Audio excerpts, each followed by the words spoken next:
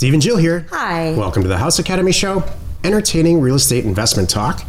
I'm Stephen Jack Butella. And I'm Jill DeWitt, broadcasting from sunny Southern California. Today, Jill and I talk about winning over a seller. It seems like a real simple title, but there's a bit to there's it. a lot to it. And what I take this title to mean, and maybe you take it differently, is you send a bunch of mail out, a certain number of people sign it or call you back and say, yeah, I do want to, I'm interested in selling my house, but I'm not sure that price is going to work for us, or I'm not sure the time frame is going to. So you got to win over the seller, Right. win over their trust. I think that's what this means. Well, part of it is too, sometimes now you've warmed them up to selling, they might start shopping too, because we've had that. They might say, oh, you sent me an offer, I'm going to see what We Buy Ugly Houses would give me, or so-and-so, now Right. that, and you want them to pick you.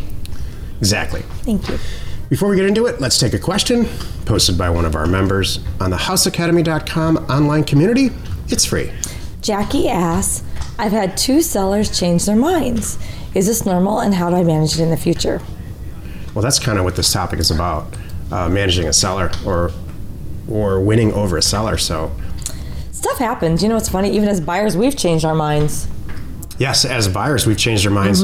Maybe we get the inspection back and we're like, wow. Right. We had a house recently where the foundation, this is in Arizona, which is unusual. The foundation for the garage was very uneven for the driveway.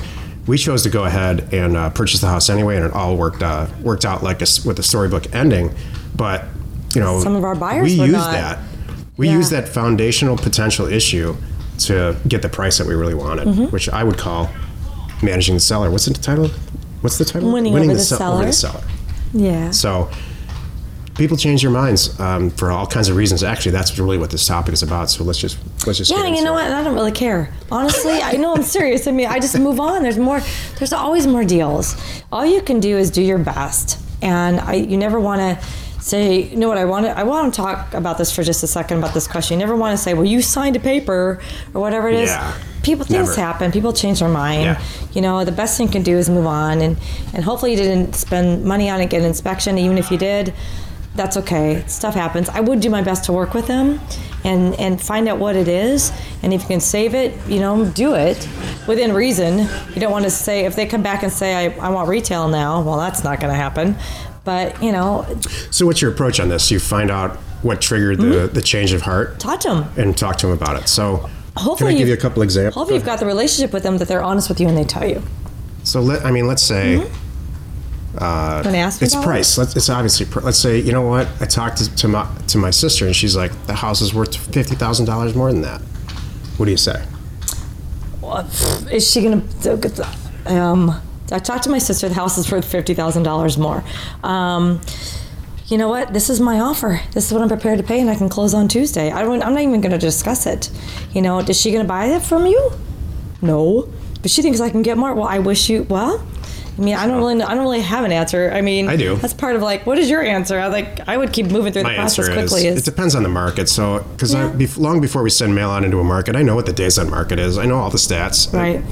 So, if it's a soft market, meaning it takes a little bit longer to sell, my speech is always, well, good luck with that, because do you want $252,000 in your checking account on Thursday or not? That's what I'm saying. So you can take your chance to get 310. You could sure try. So, but you got a sure thing right here. That's right. Bird in the hand. Exactly. So there's lots of reasons that people change their mind. Well, I'm just thinking about the one that happened to me recently too, or not recently, like a year or so ago, where the guy was, and it was a good lesson for us about due diligence and following up quickly. Back then we didn't have a team that was so accessible. I think that would have made a difference if we've powered on through and really had a quick timeline. But he had time to shop his deal with We Buy Ugly Houses or somebody like that. Yeah. And they came out, and here's what happened. They talked him into signing an agreement, which we already had a signed agreement too. Yeah. But they coerced him. That's right. And hardcore sold the guy and had the guy freaked out, scared that if he went to us, and I'm like, dude, if it's and it was a difference of $2,000 or something really minimal. I'm like, if that's all you want to get out of it, I would have given you $2,000. I don't really care. It would have been a lot easier. And I felt bad because I know the guy was kicking himself later on in the end, going, I wish I would have. I don't know how it all played out, but I'm pretty darn sure they weren't as nice and easy and good to work with as us. There was Because a- obviously, again, they were like hardcore, you know, scaring the guy, you know, and that's There was a not difference cool. of opinion between husband and wife. I remember that. The wife wanted to close with ugly houses, and the husband wanted to close with us. Well, you know, and I hadn't had a chance to talk to her, and that's fine. But you know what? In the end, we all know how it works out. You know, we all know how that went. Would you rather do business with Jill or some ugly houses guy who's angry? I know which one I'd like. Yeah, thank you. Today's topic, winning over a seller. This is why you're listening. Well, that ties into this too with the We Buy Ugly Houses thing. It's like shopping with a local store versus a big chain. We all know it's different, you know, and that's what we bring to the table. And that's what you would bring to the table as an investor, and that's why our whole House Academy community is successful. We are real people too. I can't go on We Buy Ugly Houses and look up at the guy's Facebook page and see what he does and make sure he's a good guy.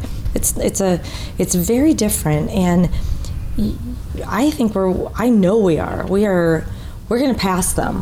We are all individually doing more deals, I'm sure of it, than they are. And I don't want to be that, you know. I like being a small individual company where I can make the decisions. You know, I talk to my team about that too. That's one of the beautiful things working for a company like us, that you don't have a time clock. You don't have all these rules and regulations. We can do our own thing. Here's a fact. We send out these offers and we purchase houses and land at very predictable and consistent rates. So if somebody just comes back and says, I changed my mind, in the end, really what should happen is, okay, thanks very much. But please don't come back to me when the deal falls through on the next one. Or if you do come back, it's going to be a lot more. The price is going to be less. Because somebody's going to sign an offer and send it back, and the next day it's going to be on your desk. That's the truth of it. So there's no reason to fret. Just send out more mail. It's not a big deal. So I was going to say about the topic. So winning over sellers. I have four points. One is listen to their stories, and trust me, they have them. And that's one of the things that I found is the people that have, you know, they get our offer, they call us, we connect with them, they feel good about it. They have no reason to call anybody else. They feel good about the price. They're happy they don't have to do anything. We make it easy for them, and we you know, get to know them. You know, I can tell you some of the stories that it got to me about so-and-so's son. My son needs to come from New Orleans. It's a personal story. He's going to help me pack. Yep. And here's the reason why. And here's why he lives there. Here's why I'm selling. Because now it's just me rattling around this great big house. You know, all those things. Listen to their stories and get to know them. That's it. It's important to build this relationship. Number 2, talk to them like their family. That's what they want. That's what you want. You don't want someone, you know, bulldozing over you, and neither do they. They want you to go, all right.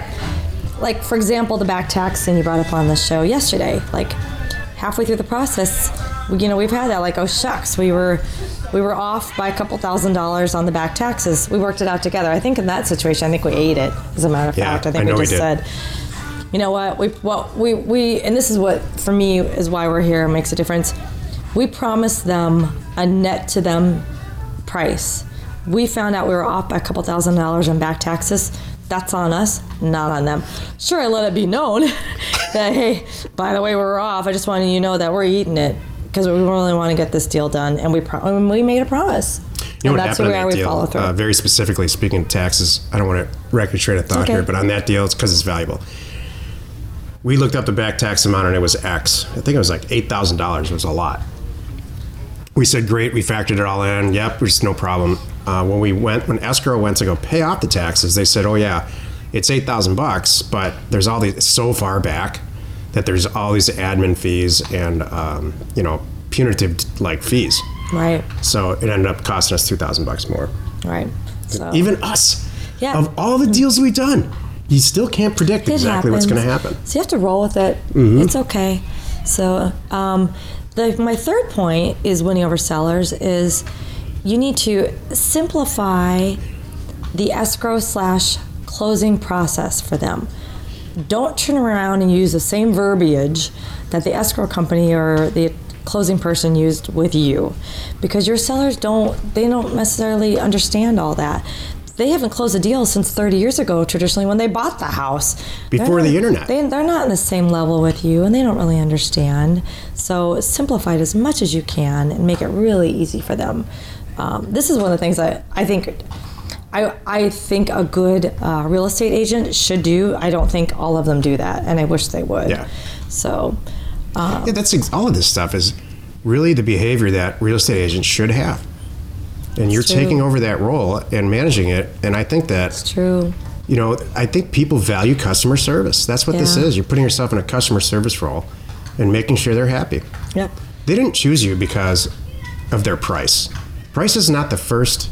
That's true. Price is not their first priority. If price was their first priority, they would call a listing agent. They would get their act together, clean the house out. Right. Maybe put some flowers out or whatever happens when you have an open house. And take that route, and many, many, many people do, and they get our letters and they throw them away, and that's fine. But it's all built into our back-end numbers. Right. They're calling us because they have something that they need to deal with. They don't want to show their house. There's some garbage in the basement. Who knows? Right. Whatever or they it need is, it fast and easy. We're there to solve it for them. Exactly. And then my final thing is, for winning over sellers, always deliver as promised. One of the fastest ways to mess up a deal is for them not to trust you because you say you're going to call and you don't call. You say you're going to do something and you don't show up. You say you're going to have this and you don't. All of it, then they doubt you, and you can't have that. So even if there's a delay, tell them, you're not going to believe this, but my home inspector got in a car accident. I hate, not to say, but tell them honestly and say, I've got his second in command coming, and he'll be there at 4 o'clock. It's not going to be noon. Does that work for you, or do you want to do the next day? Be in communication. Don't just, let it happen. Yeah. That's my list. That's a great. What do you want to add more? No, I think that just be a human being. Yeah. When we started Land Academy in 2015 and now House Academy, we're trying to just look straight into the camera and tell you how like it is. Like that's right now. That's the whole model. That's it. Mm-hmm. It's not. We're not here to upsell anything or sell a product. We're just telling you how these deals go. If you treat a seller that way, that's all anybody wants. Yep. Exactly. Hey, we know your time's valuable. Thanks for spending some of it with us today anyway. Join us next time for the episode called The Perfect Timeline for a House Flip. And we answer your questions posted on our online community found at houseacademy.com. It is free. You are not alone in your real estate ambition. That was good. I like the way you wrapped that up. That's what everybody wants. I know. Out of everything in life. That's the thing too. Like now with House Academy, I'm telling people too, be a real person. They're going to look you up. They're going to look up your LinkedIn. They're going to look up your history. They're going to look at your Facebook page. Yeah. And you want to make sure that, you're presenting yourself well and you show that you're an investor, and then they're going to trust you. Yep. And want to sign it and send it back. As consumers, we're just so set up to be disappointed constantly. Like, even when you're a kid, it's true. See a commercial on TV for like a toy, and then you get it, and it's like, yeah. It doesn't do anything like that. It doesn't fly at all. Breaks after one use, or that's true. That's kind of sad. We don't want this to be that way. No, you don't. Wherever you're watching, wherever you're listening, please subscribe and rate us there. We are Steve and Jill. Information and inspiration to buy undervalued property.